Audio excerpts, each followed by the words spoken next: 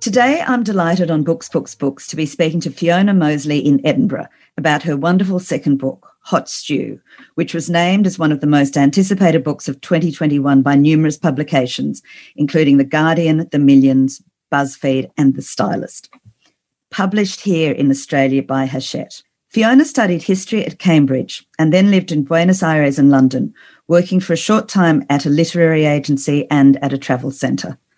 Her first novel, Elmet, was shortlisted for the 2017 Man Booker Prize and longlisted for the Women's Prize for Fiction, as well as winning other prizes and being shortlisted and longlisted for others as well. Her writing has been published in British Vogue, The Guardian, The Financial Times, The New Statesman and elsewhere. The Guardian has described Fiona as a writer of extraordinary empathic gifts, and the Times Literary Supplement had this to say about Hot Stew. It recalls the kind of capacious, rollicking satires Britain produced in and around the Thatcher era. Ambitious, scathing, and damn good fun. Fiona, welcome to Books.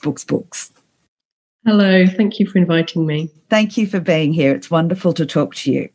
I'm going to start by putting to you the wonderful description you gave of your book, Hot Stew, on Instagram.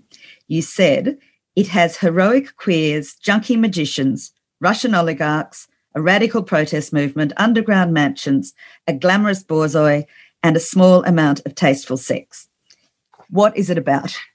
It's about all of those things. So it's set in central London in a district called Soho, which is in many respects the cultural heart of the capital, the cultural square mile. And it's about a building which is inhabited by lots of different people, and their landlady is trying to kick them out to clean up the area. So she's the billionaire that I mentioned in that description, and she owns the borzoi that I mentioned in that description.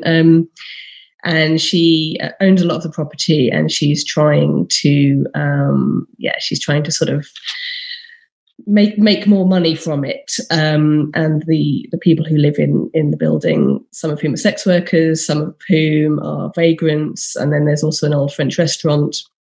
They're really not happy about being turfed out, so they're putting up a fight. And so that's the crux of the novel. And then around that, there are just, a huge cast of characters, over 20 characters, who are all competing for space in this small part of London, and all trying to live their lives as well as they can. And sometimes their differences lead to conflict, and at other times they lead to surprising moments of companionship. Fiona, could you do a short reading? Yeah, of course. So this is very near the beginning, and it's essentially the bit where I describe Soho. I kind of give a potted history. The building stands in Soho, in the middle of London. The foundations were constructed in the 17th century during the interregnum, in the space between a father and a son, the ampersand between the king is dead and long live the king. Bricks and plaster overlaid onto a now crooked timber frame. There were wormholes in the timber and snail licks on the bricks. The district was once a suburb. London was enclosed by a wall, and to the north there was a moor. There were deer and boar and hare. Northwest of London, northeast of Westminster, men and women galloped out from the two cities to hunt, and their cries gave this place its name. So-ho, so-ho. The stone came. Bricks and mortar replaced trees. People replaced deer. Sticky grey grime replaced sticky brown dirt. Paths carved by the tread of animals were set in stone, widened, edged with walls and gates. Mansions were built for high society. There was dancing, gambling, sex. Music was played and plays were staged. Bargains were struck. Sedition was plotted. Betrayals were planned. Secrets were kept. New people arrived. Emigres from France came to escape revolution, guillotine, war. Mansions were divided and subdivided. Drawing rooms became workshops. Parlours became coffee shops. Whole families lived in single rooms and disease spread. Syphilis erupted in sores on the skin and delusions in the mind. Cholera hid in the water, crept through the drains, came out of pumps and down human throats. Books were written, ripped up, rewritten. Karl Marx dreamed of utopia while his wife cooked dinner and scrubbed the floor. His friends met on Great Windmill Street, where wind was once the means of production. When the bombs fell on London, Soho took a few. Dark lesions appeared in the lines of Georgian townhouses, and people sheltered beneath ground. After the war, the concrete came, and parallel lines, and precise angles that connected earth to sky. Houses were rebuilt, shops were rebuilt, and new paving stones were laid. The dead were buried. The past was buried. There were new kinds of men and new kinds of women. There was art and music and miniskirts and sharp haircuts to match the skyline. Films were made, records were cut. Soho came to be filled with the apparatus of sound and vision. Electric currents ran through cables and magnets and copper coils and pushed rhythmic air into dark rooms where people danced in new ways and drank and smoked and ingested new drugs imported from old places. And they spoke again of revolution. And they spoke until the winds changed. Trade and commerce and common sense and common decency prevailed, and men and women availed themselves of all opportunities. New roads were laid, office blocks shot up, and luxury flats stood on crumbling slums like shining false teeth on rotten gums. That's a great, as you say, potted history of Soho, which we're going to talk about shortly. But I thought we'd start by talking a little bit about some of the main characters. As you say, you have assembled an absolutely remarkable cast of characters here. You say more than 20. There are about 6 who I think we'd describe as the main characters through whose stories the plot unfolds. Yeah. Let's talk about some of them.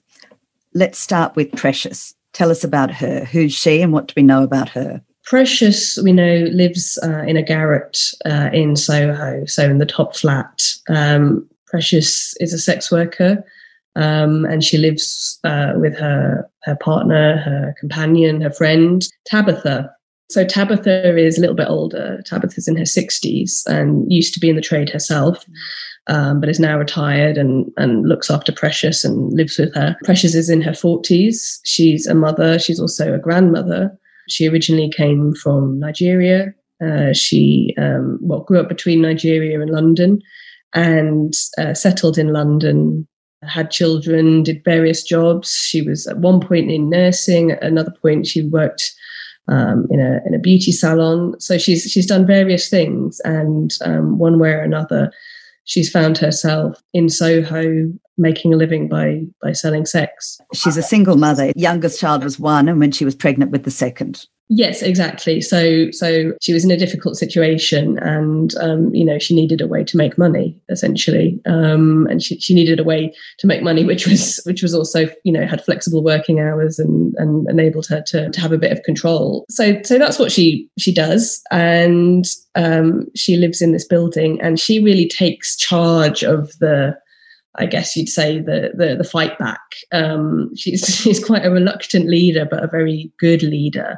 She's the kind of person that people flock to, and they get these eviction notices, and she's just not going to take it because it's her home, And she says at one point in the novel that she doesn't really know what a home is. She's had various homes. She's been in various situations, but what she does know that a home is a place that you leave a mark on and that leaves a mark on you. And that's what makes a home. And so for good or ill, Soho is her home.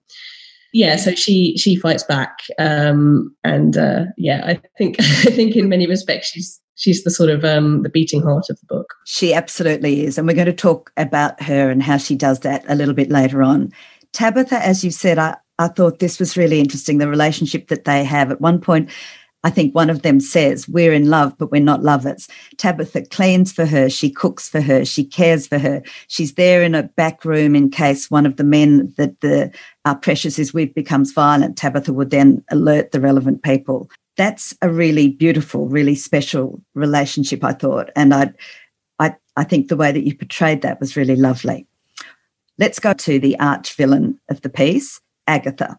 She's in her mid-20s and she is the boss of the developer Howard Holdings, which, as you say, owns this building in Soho as well as many others. What do we know about her? Yeah, so Agatha has inherited a huge amount of money from her father. Her father was a notorious Soho gangster who, came from quite humble origins, but one way or another made a lot of money after the Second World War when London was really on its knees, and he made his money through, pimping and illegal bars and just all sorts of things, drug dealing, and he bought property. So he had the foresight to kind of buy London property when it was cheap. And so now, the property of that business is worth much more than the criminal activity. But he died when Agatha was in utero. So he, in his last will, he left it to his unborn child, thinking that she would be a son.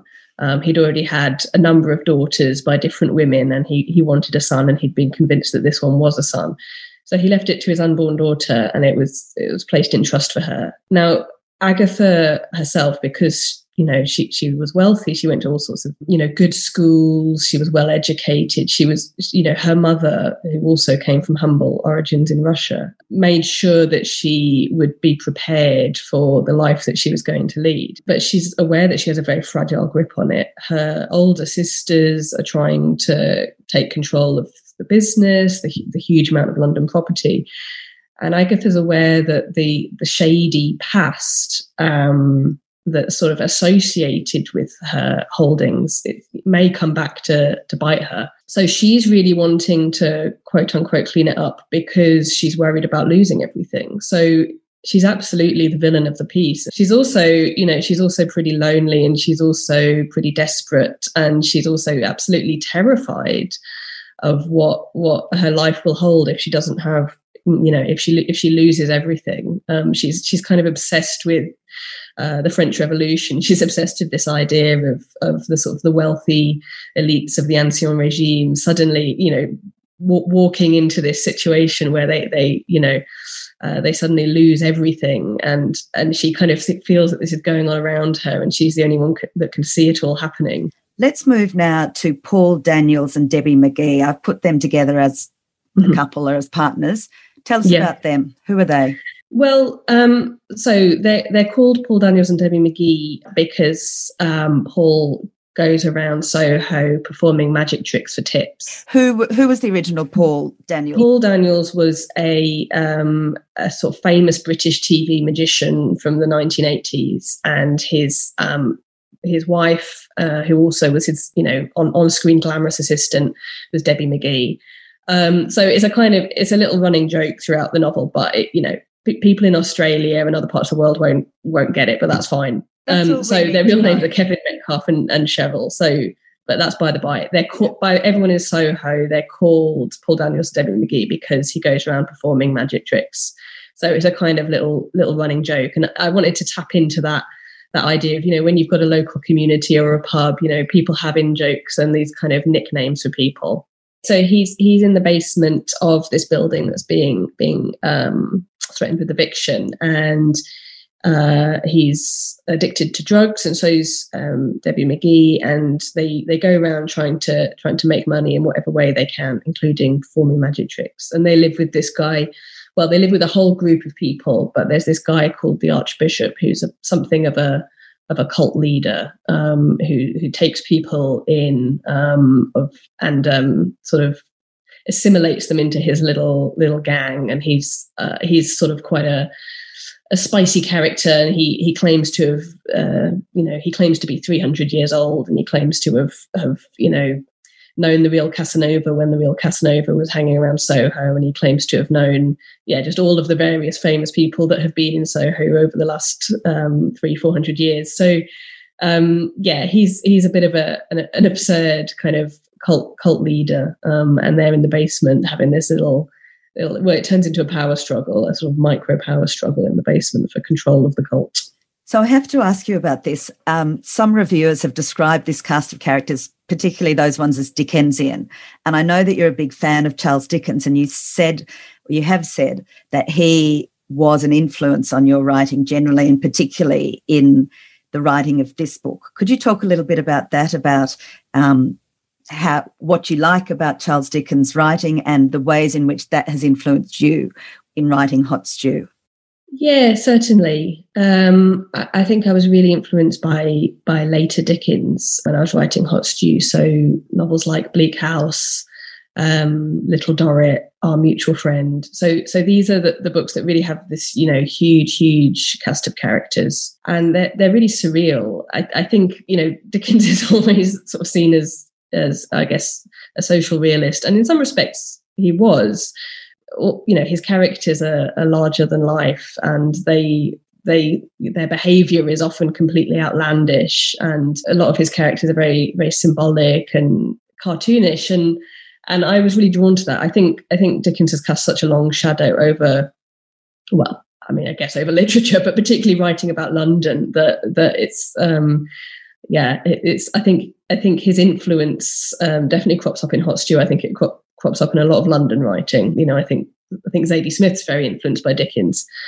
So yeah, I wanted to include that kind of element of society from top to bottom, and that's what Dickens does. And he also does it in Oliver Twist, of course, yes, which is a much earlier book. Nancy and Fagin, sort of imagining Paul Daniels and Debbie McGee. Okay, yeah. Also to ask you, I saw that you named as your favourite writer someone who was certainly, as I was going through university, my favourite writer as well, and that's George Eliot.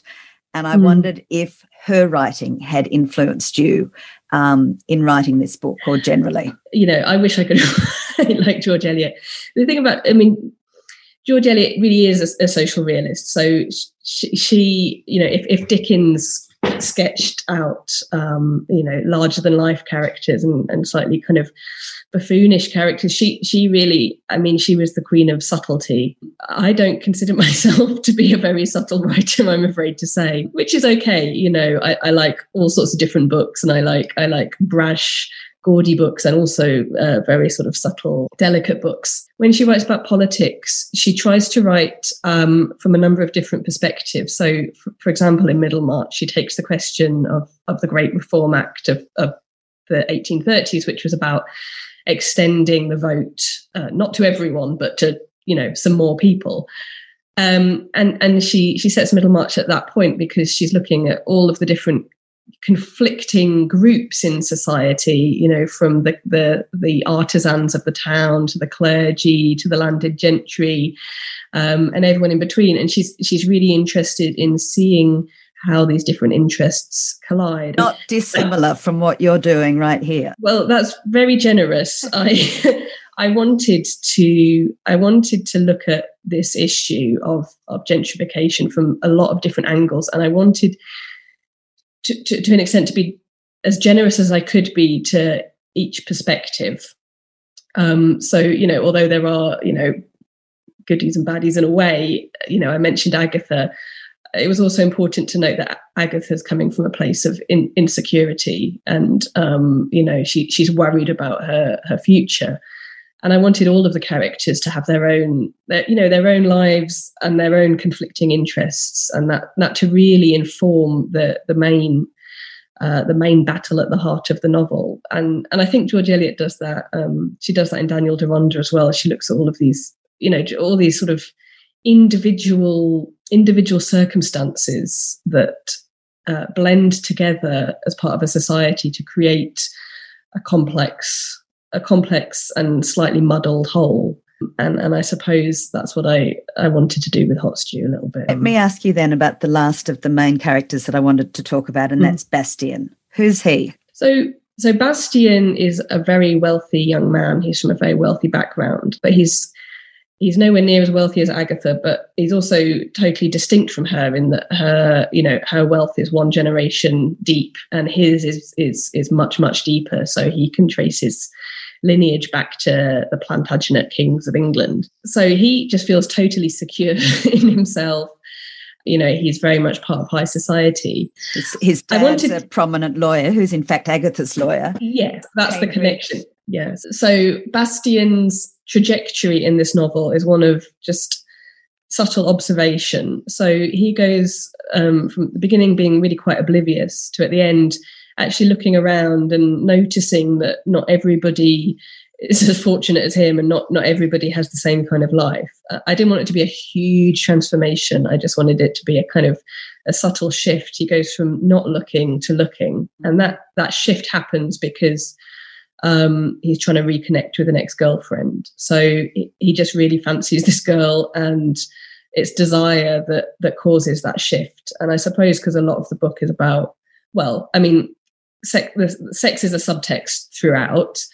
But I wanted there to be an examination of desire in its kind of most transformative form. So, he's just very sexually attracted to this girl, and that desire leads him to completely change his perspective on the world. It does indeed. Through his own his eyes are opened to the world around him by his own personal experience, as you say. Let's come back now to the topic of property ownership and gentrification, which is so central to this novel. It's a subject that you've been concerned with in both of your novels, in Elmet and now in Hot Stew. And you've talked about a fear that neighbourhoods will become completely homogenised. And it's that fear that's one of the driving forces behind what you write about here. Mm-hmm. I'd like to start by asking you a little bit about Soho. So I know that you lived there in 2013 for a few months when you were in your mid-20s, and I read that it was in a ramshackle old building, no doubt a little similar to the one that features here. You've given us that fantastic introduction, which is, as you say, a potted history of Soho. What's Soho like now? What's today's contemporary Soho like?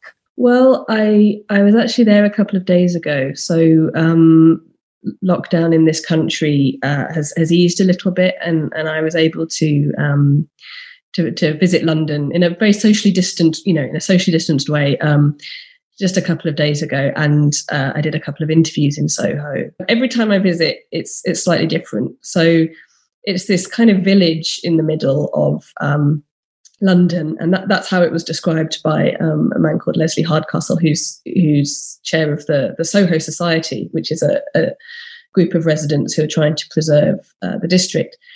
And yes, it's this village which is surrounded by huge buildings, but it's always managed to remain intact. It's got old little buildings, old theatres, old shops, old restaurants, but it really is. It's changing fast. Instead of a family-run Italian cafe, it's a pret-a-manger. And no shade to pret-a-manger, but we don't want them everywhere. So it's just changing a little bit. I think it's interesting to think about how these changes affect all of the different stakeholders in Soho. So Soho has its residents. It's traditionally had a lot of immigrants, particularly from Italy, from the 19th century. It's also the heart of London's gay community, London's LGBT community. It's also kind of the theatre district. It's also a place of bookshops and restaurants, and it's also a place of sex work. And always has been. There's a lot happening, and all of these different groups, sometimes collide, and it's, their interests aren't always the same. But I think when interrogating the idea of gentrification, it's always best to keep focused on the communities and the people who live there. So, sometimes we hear this idea about, cleaning up neighbourhoods and the safety of the residents, and safety.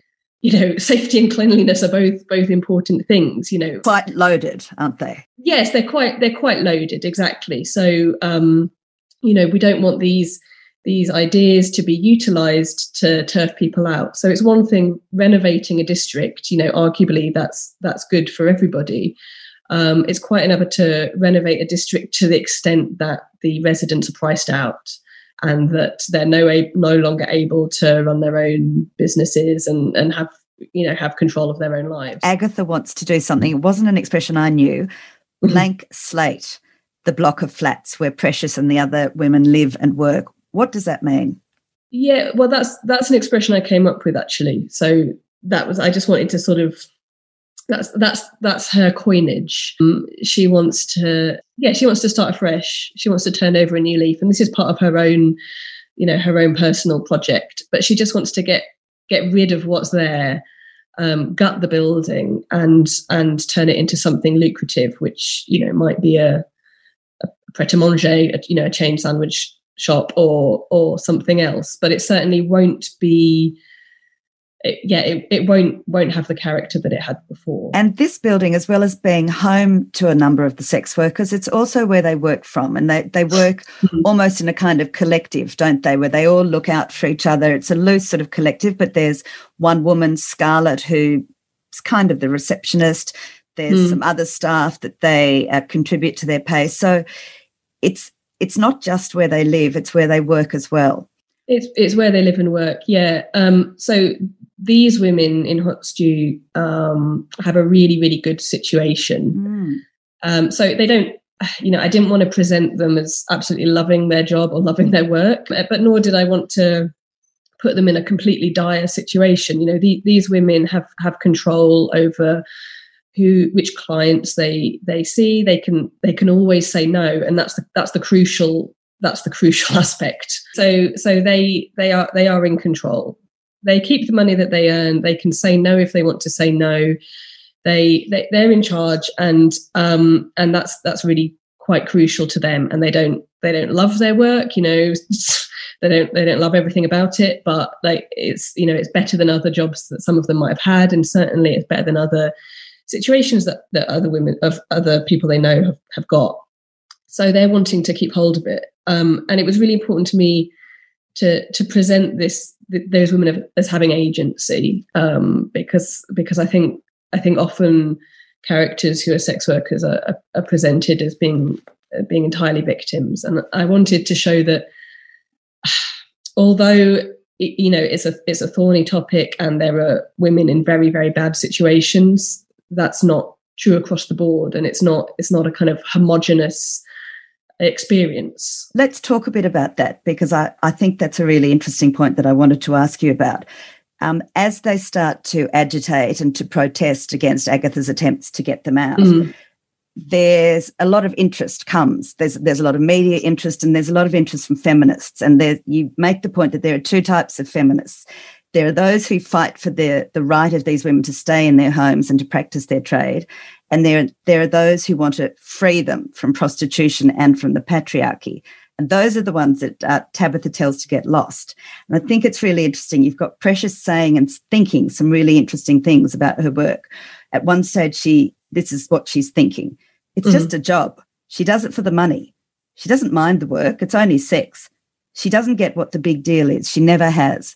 And at another point, when somebody asks her about the fact that she used to be a beautician and she's moved to being a sex worker, why did she do that? She says, the money was better and the people are nicer. And that's the word that I'd written down as well, that you are depicting these women as having agency. They're making their own decisions to live and to work in this way for pragmatic reasons.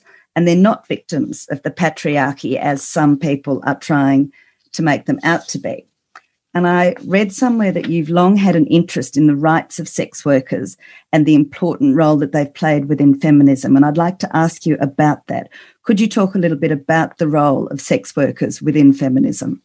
Well, I think I can to an extent, but what I would really like to do is sort of point your readers towards some literature that has been written by sex workers, because one of the things is that they are much better placed to kind of explain their politics than me, who just, I just write fiction.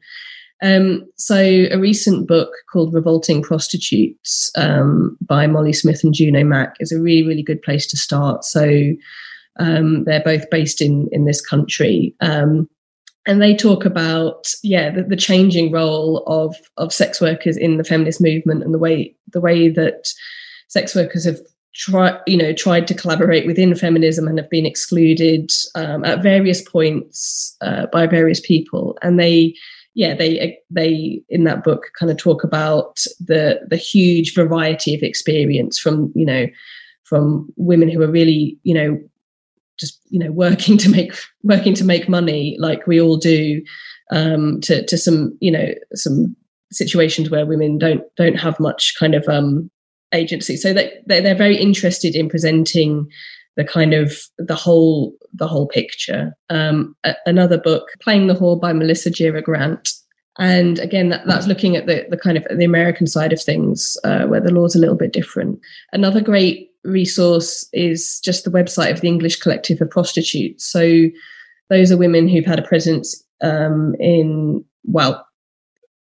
throughout England, but particularly in London and also in Soho for a long, long time. And they've recently produced a design which documents their history in the area and their fight back and their struggles. And Hot Stew is an entirely fictionalized, made up book with completely made up characters and made up places and made up events. But a lot of the sort of the fights against eviction that they have been involved in the real world, certainly sparked some of the ideas for Hot Stew. So those are the people to read about. If you're wanting to know about the real world, Hot Stew is a surreal, larger than life, novel. But if you want to know the very, very interesting stories of these women, then you can get it from the horse's mouth through these books and these online resources. Tell us about the title, Hot Stew. What's that a reference to? What does that mean? Stew is an old 16th century word, so it's a Shakespearean word for a brothel. And it wouldn't be really used today, but the stews of London, which were south of the river at that point, feature in Shakespeare and works by his contemporaries. So I wanted to kind of get that sort of wordplay in. It's a melting pot, but also a stew is an old word for a brothel. So that's why it's called that. Let's go back to Evil Agatha before we come to look at the women and how they band together. So she wants to get them out so that she can renovate this building. What are the tactics that she uses? Well, she starts by simply increasing the rent because she wants it. She just wants to make life difficult for the women. So she starts in that way. And then she makes some links with the Metropolitan Police. So she goes and sees a man that she knows might at some point want to leave the police and have a political career. And she talks to him about what she can potentially do for him. And she talks about the safety of women in Soho. Now, we, the reader, know that she's not particularly interested in the safety of these women at all, but she's deploying that as a rhetorical strategy, and she's trying to convince him that it would be a good idea to get rid of some of these premises because she's concerned about sex trafficking. Needless to say, sex trafficking is a horrific evil, but this is not what's going on here at all. She starts by putting up the rents, and then she actually does serve them with eviction notices, doesn't she? Yes, she does, and they sort of start to kind of fight back at that point, and they stay.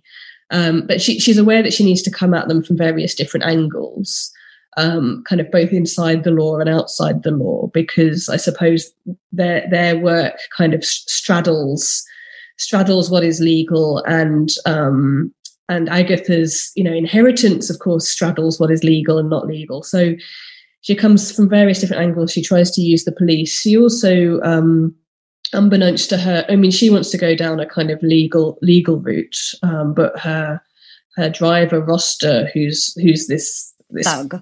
Yeah, he's been around since the bad old days of Agatha's father and the gangs. And he wants to use different tactics, and he kind of colludes with her mother to sort of just put feelers out into the old underworld and see if they can get together a group of people that can get rid of these women in a less, in a more abrupt way.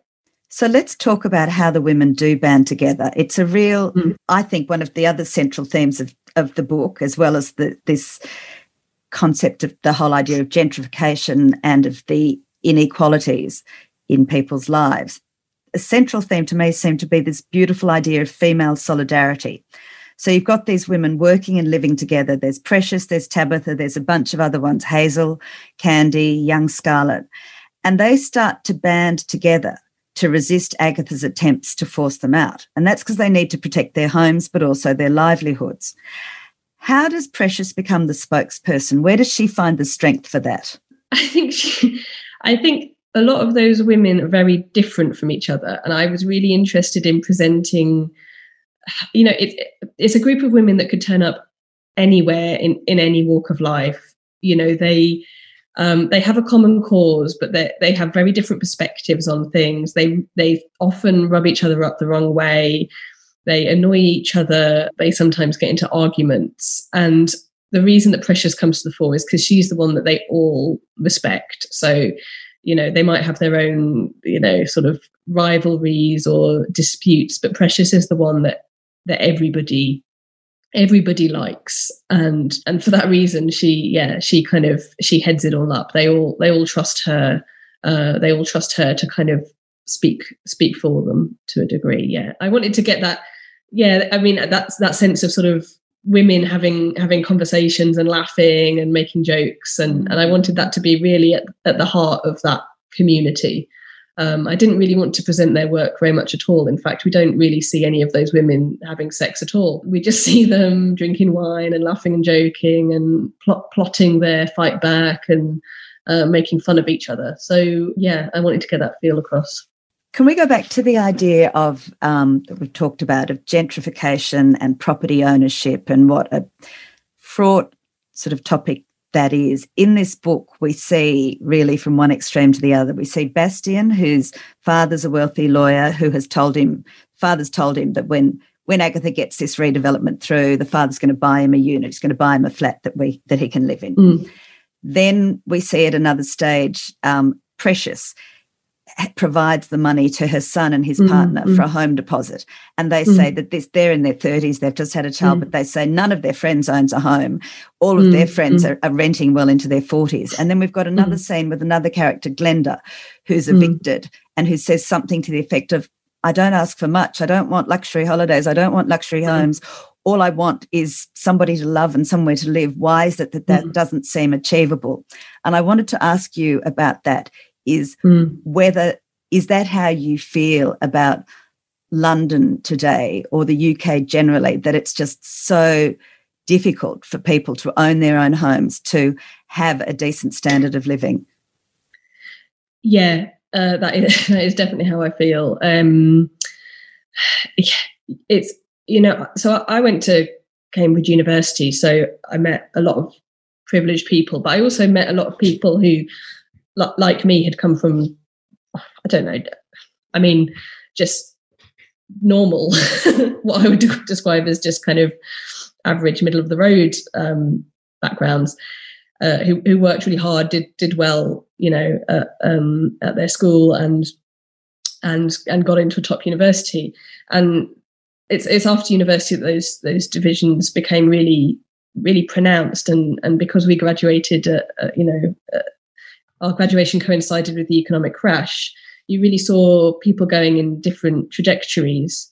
And, my best friends from university, they have top degrees from one of the best universities in the world, and they're nowhere near owning their own homes. They're in their getting into their mid-30s, and they work in professional capacities. In London, one's a teacher, one works for a big trade union actually, and one, some others work in kind of the civil service. But unless they have kind of help from parents, I mean, and none of these ones do, they will just be renting forever. And I've got friends who've become lawyers, and they have been able to afford their own homes, and good luck to them. And I do mean that, but not everyone can become a lawyer. We can't have a society which is entirely corporate lawyers. And I moved to Edinburgh, and I now do own my own flat because of the success with Elmet, and I also had a little bit of help from my parents and my partner's parents. But that's not true of everyone. It's a lot of people are just will always be renting, I think, which I suppose they do that in Paris, but I guess in the UK we're so set up, we're so geared up this idea of home ownership, that it is kind of galling to just spend your life paying rent to somebody, to another individual, rather than being able to save up money. I don't know. It's a broken system. I want to ask you about a make-believe, I assume it's a make-believe restaurant that you've got in this book called Feast. And it seemed to me that was a real metaphor for the gross disparity in income inequality. So that's a restaurant. I'm going to let you tell. How does it work? Yeah, so I had a lot of fun with some of the culinary fads in Hot Stew. I quite like using my fiction to just play around with just little ideas that I have about, the sort of business schemes, or I don't know, restaurant ideas. And the Feast is in a big space, and there's one long central table, and they roast an animal, like I guess a pig or a cow, and then everybody sits along the table, and depending on how much you've paid, you get a different cut of the animal, and it's supposed to be done like a medieval feast where the kind of the lords would be served first with the best cut, and then it goes down all the way. But in some respects, it's a kind of a scheme that allows people to, students on a budget to go and sort of sit at the end of the table and pay not very much for a nice dinner. Yeah, I guess it was a sort of little allegory, and and also sort of dig at sort of food fads. I'm sure the same is true of Australia, but London is very into its food fads. So yeah, that was a bit of fun. So there are quite a few of those culinary references. That was my favourite, but I guess that feeds into the Hot Stew title as well, doesn't it? Yeah, exactly. And there were other little just sort of fads, like a character called Lorenzo is in the countryside, and he notices there are some farmers that are advertising a fitness scheme for people from the city to come and do farm work, but instead of the farmers paying them for their labour, the people from the city are paying the farmers for the sort of the exercise, the fitness kind of aspect. That was just a bit of a dig as well. Yeah. Fiona, finally, I wanted to ask you about this quote that you said. I wanted the whole novel to be larger than life. I wanted to investigate ideas of artifice and fiction and representation. I was wondering if you could talk a little bit about that. Yeah, I wanted this to be very, very clearly artificial, and I think that's the word that I keep returning to, because Soho is a place of artifice. It's a place of theatres and cinemas and food fads and of cabaret shows and of sex work. It's a place. It's a place where people pretend. And that's what it's about. And I suppose I wanted that to be reflected in the book. I wanted it to be kind of, gaudy. I wanted it to be, told in neon lights. I wanted it to be, very, very clearly make believe and artificial. And I think that's partly because, the subject matter is so contemporary and so politically fraught. I wanted it to be very clear that this was not a kind of an accurate sort of portrayal of goings on, but also, I wanted to tap into that, that grand tradition of larger than life satire and caricature, which is where we come back to Dickens, isn't it? Yeah, exactly. That's where we come back to Dickens. Fiona, thank you so much for speaking to me today on Books, Books, Books. It's been wonderful to talk to you about this fantastic book, and I wish you all the very best with it. Thank you. It's been a pleasure. Thank you, Fiona. Thank you for listening to Books, Books, Books. If you liked what you heard in this episode, please go to my website, nicoleabadie.com.au, to listen to all the episodes and find out more about the podcast. You can also find me, Nicole Abadie, on Facebook, Instagram and Twitter, and look for my reviews in Good Weekend. You can subscribe to Books, Books, Books at Apple Podcasts, Spotify, Google, and all the usual places. It would be lovely if you could go to any of these platforms and give Books, Books, Books a rating or review. Thank you. I look forward to talking books with you again soon.